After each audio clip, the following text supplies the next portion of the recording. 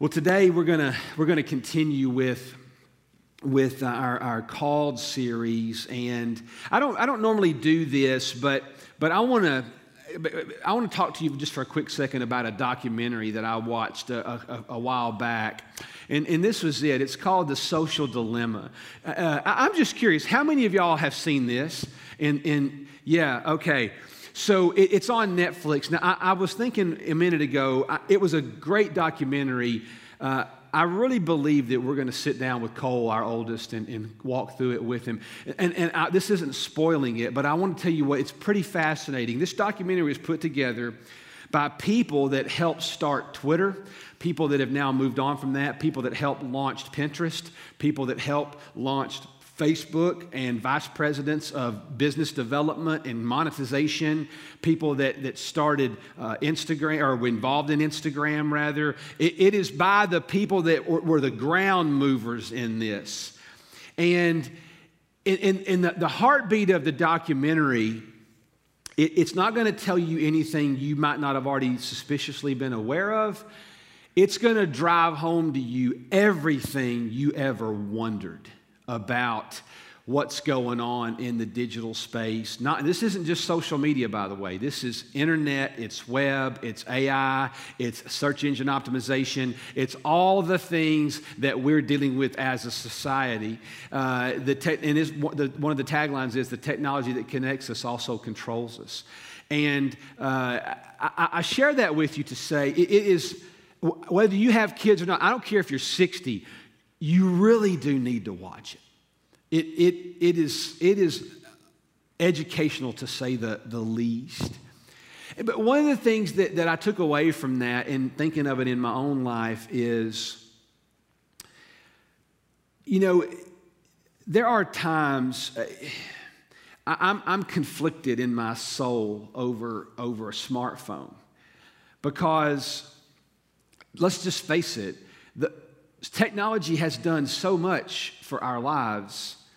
I mean, I wouldn't want to live in a world without a cellular phone. I remember, obviously, when phones were connected to walls with a cord, and it was a big deal. And when you called somebody's house to talk to the daughter, you're probably going to get the dad, and you had to have some quick salesmanship techniques to even get to speak to her, and those were the good days, and very protected days. Maybe all you dads and daughters, you should go back to landlines, right?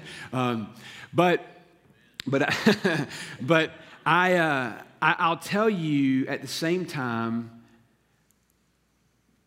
something that is so good, like technology, something that has brought us so much good, and it has also brought us so much harm.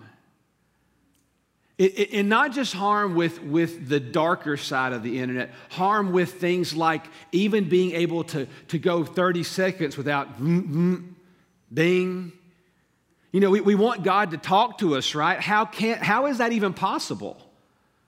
In a world full of notifications, what makes you think that with every 7 seconds when you're getting ding, ding, how could God or anybody speak to you? Our minds, the data that's coming out on how our minds are literally dominated by digital, it's truly scary. So something that is so good, it also, it's taken on a life of its own. And in that same way, the topic that I'm going to talk to you about today is something that is so good. I mean, really, really good. Something that is phenomenally good. And I want to say to you before we get into this morning, this is going to be incredibly uncomfortable for many of you.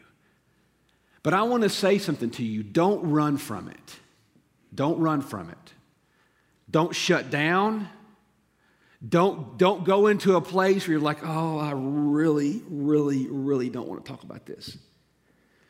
Today, as we talk about this topic, it is good, but there's also a side to it. And I want to say to you, it is going to be, for many of you, men and women, for many of you, it is going to be something that is painfully close to home. Painfully. what if today you could find freedom? What if today you could actually experience the power of God in this particular area of your life?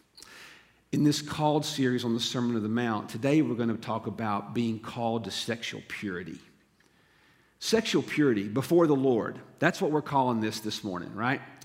So you got some scriptures up here. If you don't have your Bible, I've got it on there for you. Matthew chapter 5.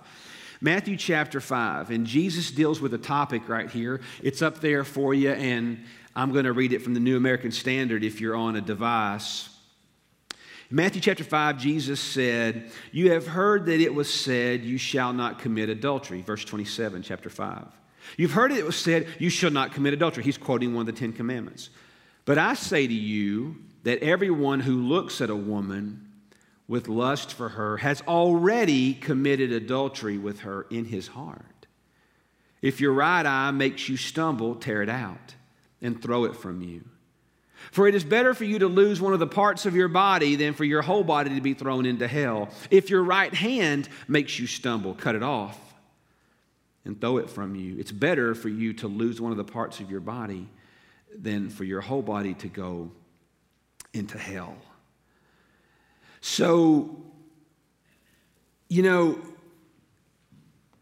if you ever, from time to time, I'll meet people say, "Oh, I love the Sermon on the Mount." I'm like, have you read it?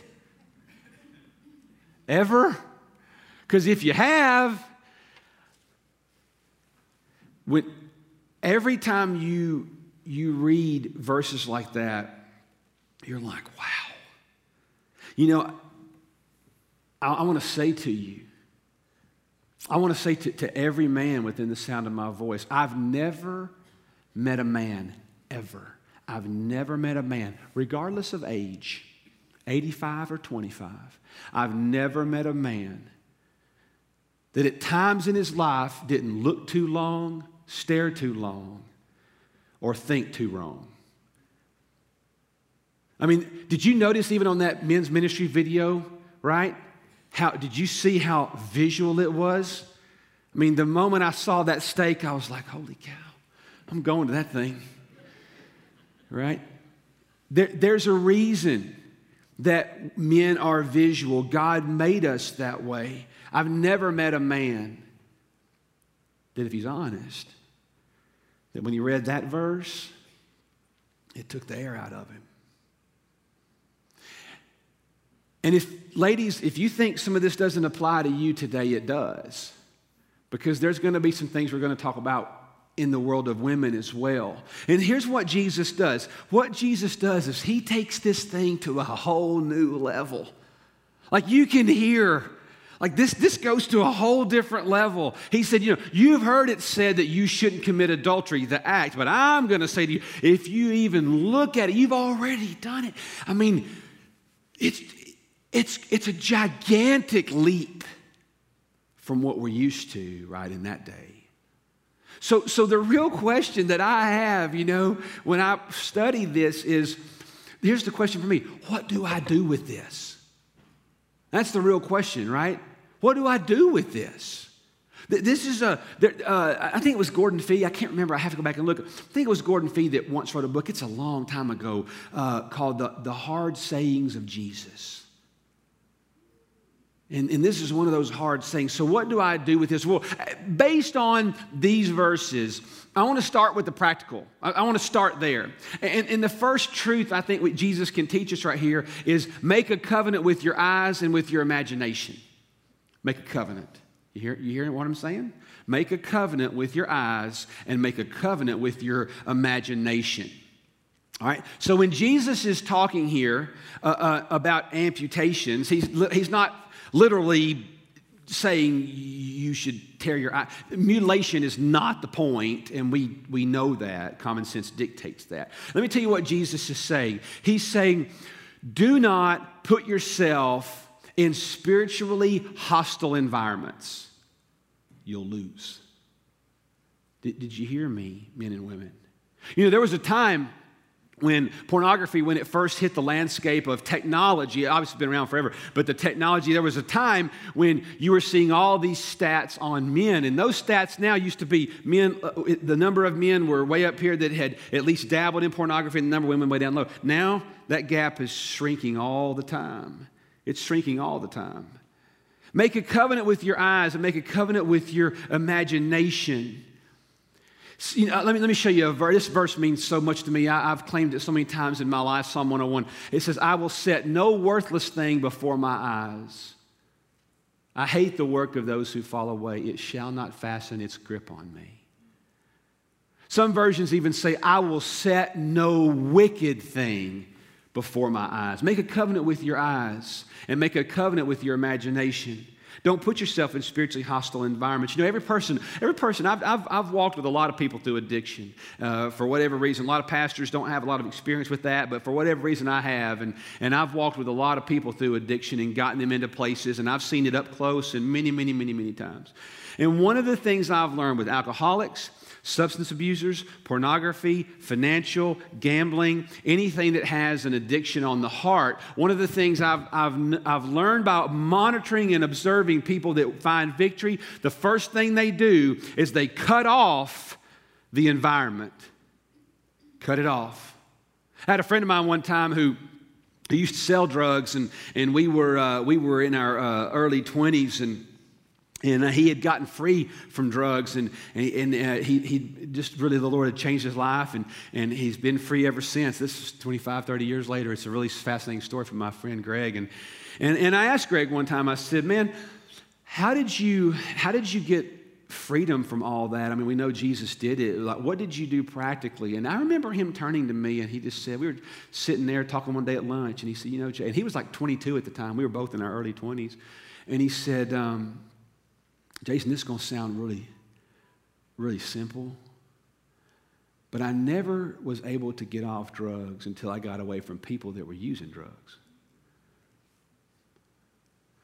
You know, you're not going to get out of your gambling problem if you stick around people that gamble. You're not going to, for those of you that struggle with alcohol, listen, you're going to, what Jesus is saying is, don't go into the liquor store. That's what he's saying. He's saying, don't look with your eyes, don't look with your feet, don't go. That's what he's getting at. With your eyes, don't look. With your feet, don't go. That's what he means with cut it off. With your eyes, don't look. With your feet, don't go. Because what's going to happen to you, friend, is I'm going to tell you that if you have an imagination, listen to me closely. If you have an imagination that is not disciplined by the Spirit, well, then you're going to have actions that grieve the Spirit. I'm going to say that again. If you have an imagination, that is not disciplined with the Spirit, then you're going to commit actions that grieve the Spirit. So if you're addicted to status, if you're addicted to what other people think about you, if you're addicted to more money, and you don't have God's discipline in your imagination of what life could look like if you could have more of anything, then you're going to have actions that grieve the Spirit. And so Jesus is saying, don't go. And in fact, what he's saying here about cut off your eye, cut off your hand, you know, when he says better to do that than go into hell. Let me tell you the undertones of that. What he's basically saying is, it is better for you to have small amputations in real life than annihilation in the next life. Do you understand that? So when he says don't go, it's the equivalent of an amputation. I used to do this. There was a time I did that. There was a time I put myself in this environment. So I'm going to amputate that part of my life to avoid annihilation in the next. That's what he's getting at. Make a covenant. Make a covenant with your eyes. Make a covenant with your imagination. I'll give you another practical step that Jesus is helping us with right here. And I would say to treat your body as God's property. Treat your body as God's property. It's a big deal. You see, 1 Thessalonians 5:23 tells us that we have a spirit and a soul. We have an eternal side, the spirit, a soul, which is the mind, heart, will, emotions, and then we have a body.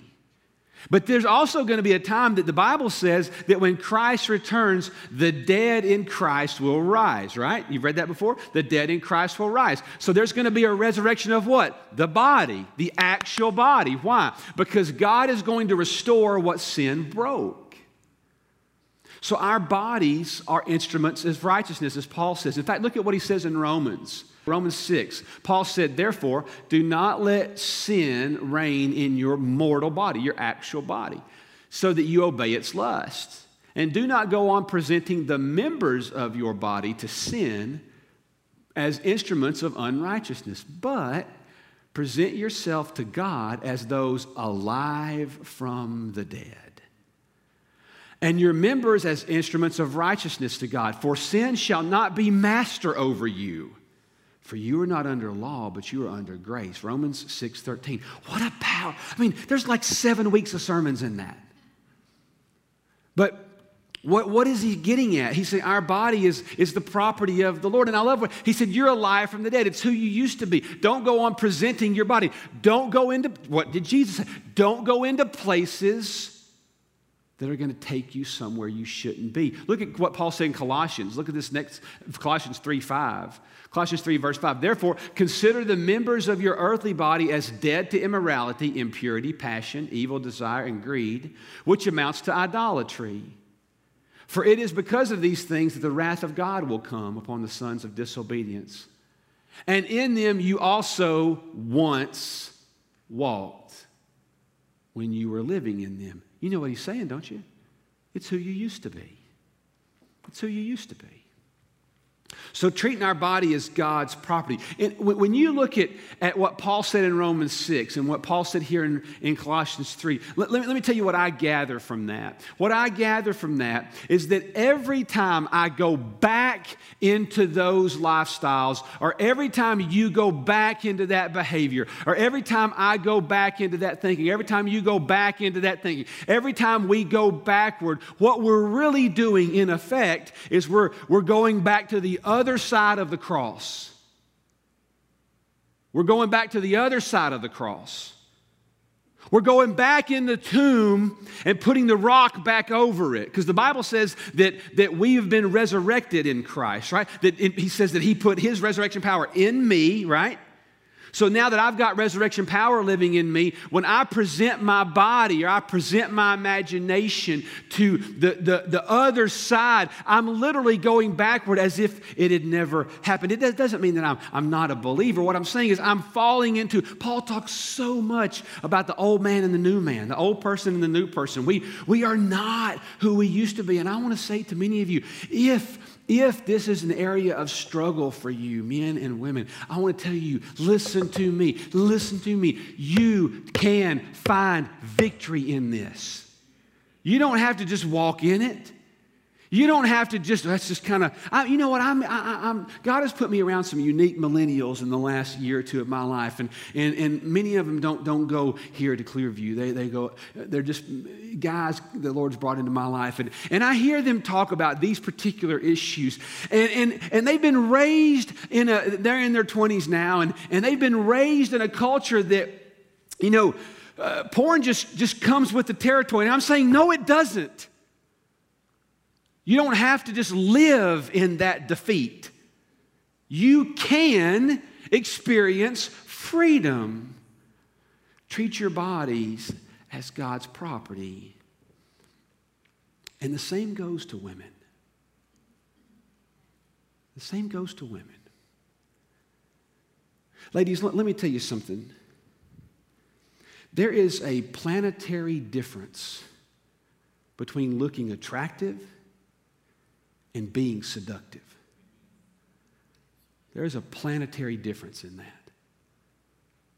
Now, I'm not for a second advocating that it's your fault. Listen, my undergrad's in sociology, and if there's one thing that drives me crazy when I read crime statistics or when I hear about attorneys going to court and saying that the reason that guy raped that woman, she was asking for it. No, she wasn't. No, she wasn't. I don't care how she was dressed or what she did or what she said or what you thought she said. No, she wasn't. So I'm not talking about that, so don't hear that. But I want to say to you, not just as a pastor, but as a man, because this happens to me a lot. I mean, like, all the time. Whether I'm at the grocery store or anywhere in life. There's many times I have to talk to women like this. And they probably think I'm being rude. I'm trying to survive. And that's truth. Right? It's one thing to be attractive. It's another thing to be seductive. Don't put me in a position where I can't win. If you're my sister in Christ. Now listen, I expect non-believers to act like non-believers. I do. I mean it. I expect non-believers to act like non-believers. But and the same goes to moms. Let me tell you something, man. All right? I want to say this, and I'm going to say it out of every ounce of love I've got for you. Because as a shepherd, my job is to protect this family. But I also know you got society leaning on you all the time. But I want to say something to you moms and dads that have daughters. I don't. It's good. It's the one area where I just, wow. I don't know how y'all do it. I've been living in this county a long time. And it's not uncommon for me to hear, and I don't mean inside Clearview. I mean I've lived here a long time. We've got friends outside this church, inside this church. And I hear of parents that claim the name of Christ, and they put their daughters on birth control. And I'm going to tell you, you need to repent from that. You need to repent from that. You're saying, Jason, who are you to tell me how to run my house? I'm not telling you how to do nothing. I'm going to tell you, you're saying to your daughter that she doesn't have the discipline to say no. Teach her differently. Teach her differently. Let me tell you something. I know this isn't true for a lot of you, but I'm going to say it because it needs to be said. Michelle and I married. We were both virgins when we married. And I know that statistically, very few people can say that. That doesn't make me a hero, and it doesn't make her a hero. You've heard me preach several times that you can lose your virginity, but you can regain your purity, and yes, you can. You can regain your purity, yes, you can. But I want to tell you something. My high school years were 1988 to 1991. And if there's one thing I can say to Cole and Tucker Cruz is that the pull and the magnetism and the want to have sex is no worse in 2020 than it was in 1988. It's that magnetic pull has never backed up. It can be done. For those of you that are telling your kids, this is what breaks my heart as a pastor, is I watch Christians lowering the standard because it's just the way we live now. No, it is not. No, it is not. God's definition of holiness hasn't changed just because we're in a new millennium. God's definition of holiness hasn't changed just because it's harder now. It's not. And what I want to say, and why am I passionate about this? Because I get to see what happens when I come into your home. Shane gets to see it. Brian gets to see it. Graham and Madison get to see it. See, we get to see the other side. There's a difference between seduction and attraction. And I want to say something to you as since I'm, making everybody mad. I'm going to say something to you as husbands. Okay? You are the owner of your home. Do you hear me? You are the owner of your home. You own the mortgage. There's way more. You own something way bigger than that. You own the title to God's property in the kingdom realms over your house. You own the title to that. Well, then own it. Own it. It doesn't mean that your daughter has to put a curtain over her body, cut out the eyes or something and, I don't know, do something, I don't know. I'm not saying that.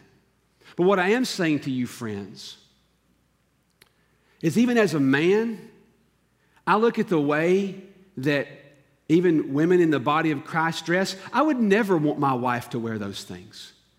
I mean it. I don't want any man looking at my wife like that. Because men will. Ladies, do you understand that?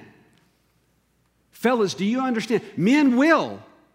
In the workplace, at Sprouts, at the Y, they will look at your wife and they will think about what they could possibly do. And I'm saying, own your home and your daughter too. Because you don't want them being an object of lust. You want them being an object of attraction. Amen. I remember the first time I saw my wife. She was wearing a red dress. I thought, hot dog, buddy. I want to know her name. I was 19 years old, and I was teaching a Bible study. I don't know why they let me. They did. I had known Jesus for about 7 seconds. I'm not kidding. And Betty Sanders couldn't be there that Sunday. She said, Jason, you're going to go into the ministry. Why don't you teach about? I'm like, I just got saved like yesterday. So I had to find a verse I could quote. It was awful. Michelle comes in, and I'm like, who's that? I married her. I'm saying to you, our bodies are the property of the Lord. Attraction is a green light. Seduction is a red light. Don't do it. And I think Jesus would tell us something else out of this verse, and I would just say when it comes to what he said about cutting off your eye and your hand, he would say, let me tell you what that means. It means deal drastically with sin. Deal drastically. That's the point. He's not calling for amputations. Deal drastically with sin. Deal drastically with sin. Cut it out of your life. Cut it out of your life. That's what he's trying to say. Listen, you can't understand, Christian friend, you can't understand the need for salvation unless you understand the doctrine of sin itself. You got to understand the doctrine of sin. And this is where the Pharisees really got it wrong. Because, see, when Jesus talked about, you have heard it was said, you should not commit adultery. Let me tell you what Pharisees were doing. Because when Jesus was preaching this message, Pharisees were full in this crowd. They were big time full of that crowd. And all through there. And so here's how the Pharisees operated. The way the Pharisee operated was they had stay with me now, they had a very narrow definition of sexual sin. Very narrow, very tight. But they had a very broad definition of sexual purity. So see, Jesus is going right to them. Because they're narrow, they had a narrow definition of what it meant to sin against God sexually. So as long as they didn't commit adultery, they were okay. But their purity was in the gutter. And so Jesus said, oh no, you heard this, but I'm going to take it to a whole different place of purity. And what he was telling us was that adultery wasn't limited to the act physically. Jesus took it to the heart. Deal with sin drastically. So let me back it into the bigger theological question. I've given you some ways to navigate it, but let's ask the real question in the room. Why is the act of lust so important to God? Why is that? Is it just because he doesn't, want us to enjoy? No. Listen, that's why I started off telling you that God made something good. This is something that we're working hard to teach our boys. Because let me tell you where I think the Christian church has gone wrong, bad. Many of you, especially those of you over 40 that are 40, 50, 60, 70, 80, you grew up in a church life that just said, no, never, no, no, bad, bad, no, no, bad. Then you said, I do, and it's like, ooh, awesome. That's crazy. We somehow, I think, especially 40, 50 years ago, we just told our kids, don't, and we didn't teach them, wait a minute, God made this. This is good. It's really great. So God, if God made us to be visual, God made men to be visual, God made women to be visual, God made us to desire, God made all these things. So then why is it that this act of lust is such a big deal to God? I'll tell you why. Because sin seeks to enslave what Jesus set free. That's why lust matters. Sin seeks to enslave what Jesus set free. See, when Paul said you're on this side of the cross now, Jason. This is the old Jason over here. You're on this side of the open grave now, Jason. So every time you present your body to sin, you go back over here. You got to understand that Jesus set me free from all of that. And so every time I go backward, I'm enslaving that to again. And so understand all of you that are here this morning. I don't care if you're 20, if you're 17, if you're 40, if you're 70, or if you're a man or if you're a woman. When it comes to sexual sin, Jesus hung on a cross, and they beat him, and they spit on him, and then they stuck a spear in his side to see if he was dead yet. See, I don't know if you know this, but the way a person died in crucifixion was they died from suffocating. That's the actual, if you're on an autopsy, that'd be the cause of death. They died from suffocation.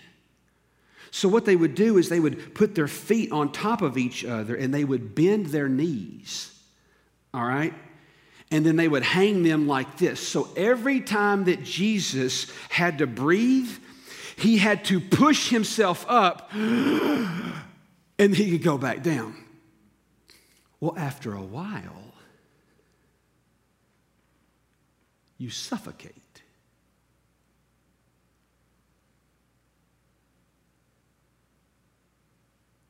Jesus did that because sin will kill you. Jesus did that because sin will take your home. Jesus did that because sin will ruin your career. Jesus did that because sin is playing to win. And so when you dabble, just know you're being baited. You're being groomed. We all know that word, parents, don't you? You're being groomed as a 50-year-old man or a 25-year-old woman.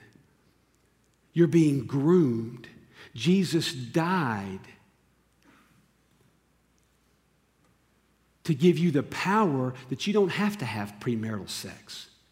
That you can look into the eyes of your boyfriend and you can say, I love you, but I don't need that because I've got a Redeemer who I know he has come to set me free. And if I go down that road with you, it is going to take life from me, and I don't love you that much.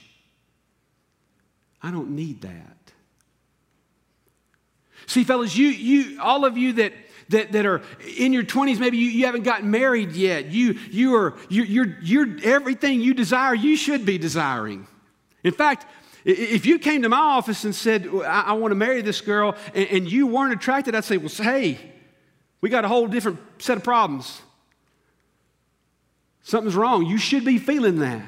So the reality is Jesus died. And what I see with parents and what I even see with the Christian culture is that somehow, I'm going to stop for a second and just tell you something that really bothers me. It really, really bothers me. And I don't know how to say this without, I don't know. I had a preaching professor decades ago that always told us, never make yourself the hero of your own story. And I never forgot that. But I think if I tell this right, I think you'll understand it.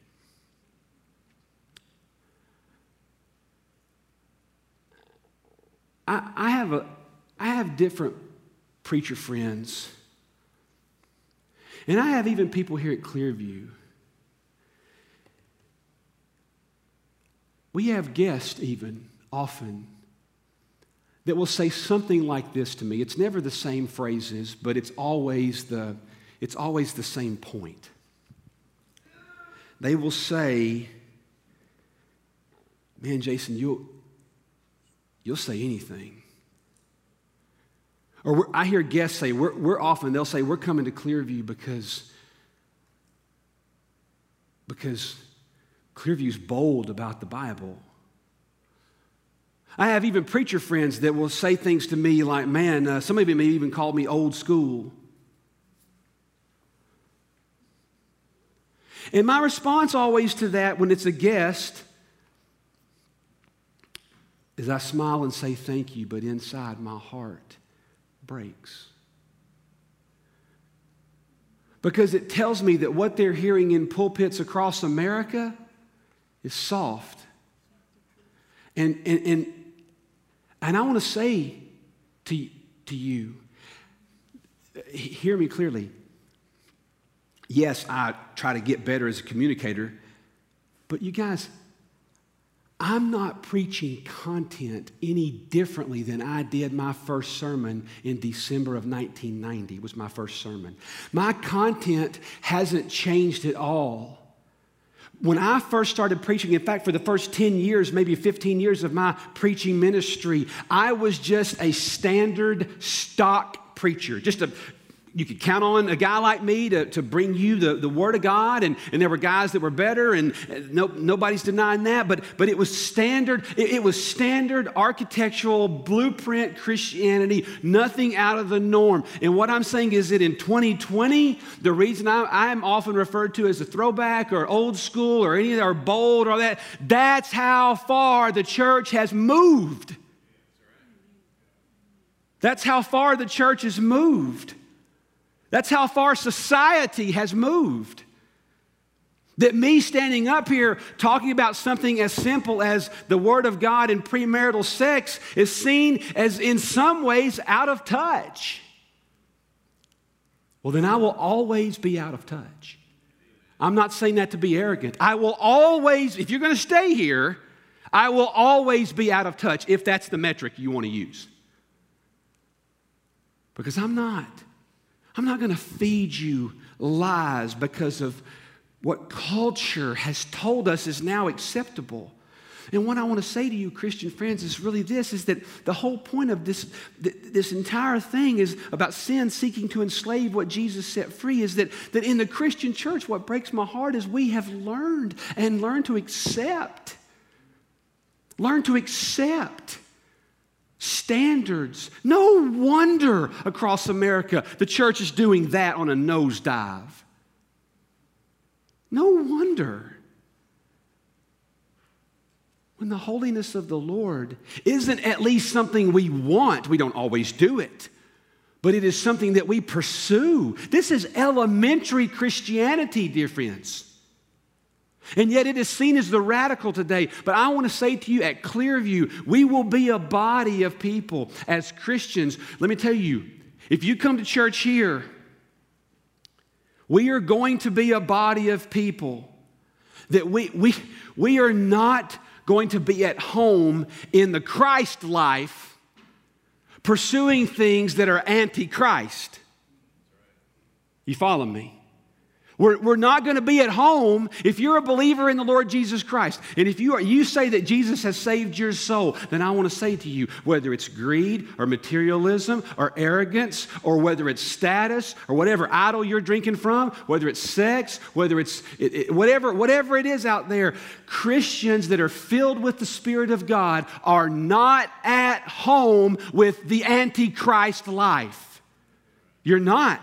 You may do it, you may fall into it, you can be saved and fall into it. But let me tell you about what a Spirit-filled believer, they want out. A Spirit-filled believer wants out. Out. If they've gone down a road and they've tasted the far country in Luke 15 where the prodigal, if you've done that, there's something driving you home. That's the Spirit of God.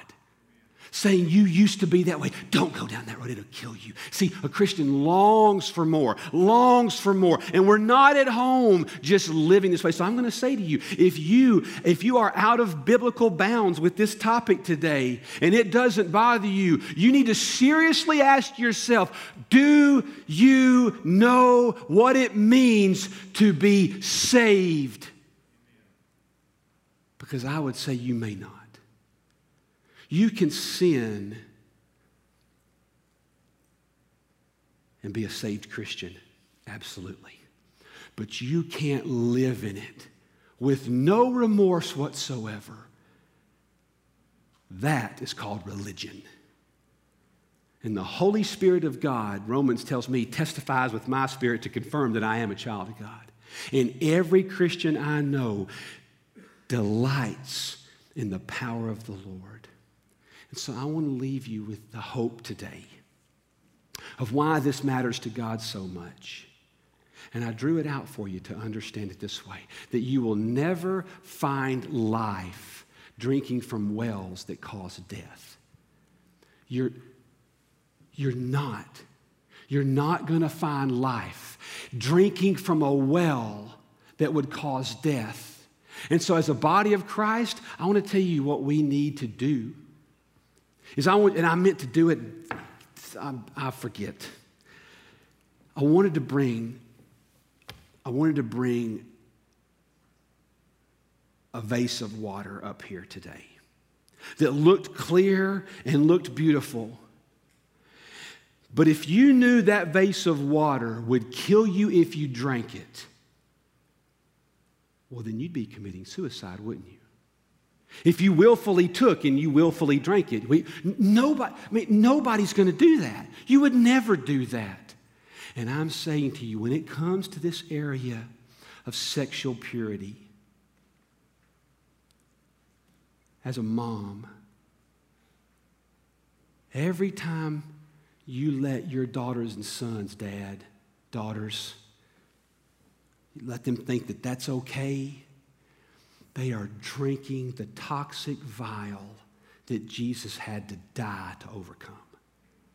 You will never, for those of you bound up in pornography, you're never going to find life drinking from a well that'll kill you. So what do you do? What do you do? I'll tell you what you do. The first thing you do is you repent. That's the most normal behavior in the world. Lord God, wash over me and drive this out of me. You repent. And the Bible says if you confess your sins, He is faithful and just to forgive you and cleanse you from all unrighteousness. So you repent and you ask God to take it out. Second thing you do, if you're struggling with it, you get around people. Shane, raise your hand over there. There's Shane. You go see that man. He won't tell me. He won't tell a soul. You go see him, say, I need help. Help me get out of this.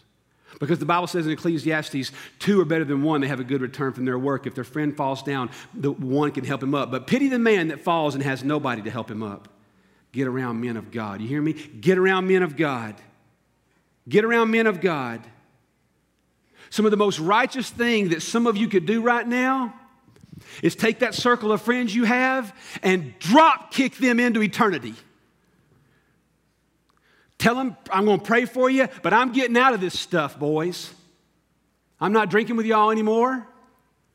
I'm not running with y'all anymore. You know, I had a friend of mine that runs a rehab clinic. You know what he always tells the addicts at the end of their stint? How many of your friends that love you so much came to see you? It's always the same number. 0.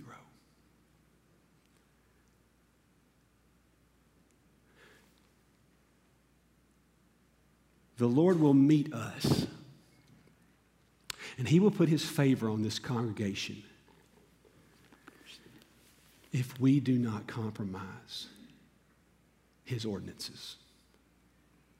He will put favor on us, and He'll put favor on your home too. He'll put favor on your home when you live a Psalm 1 life. You know, you often don't think about sharing something with somebody like a tweet or an email or sending them a sermon or sending them a podcast. You don't often think of that as missions, but it is. It's not that you have to send it to the whole world or post every single thing we do at Clearview on your feed. But if you've heard a sermon or if you've listened to a podcast, think through your life. I mean, God, who needs to hear this? Sometimes it doesn't need to go on your Facebook page. Sometimes it needs to go on your Twitter. But sometimes just a simple text to one person can make all the difference in the world. Is sending them the Word of God in real time. Share it. You'd be surprised how far it goes.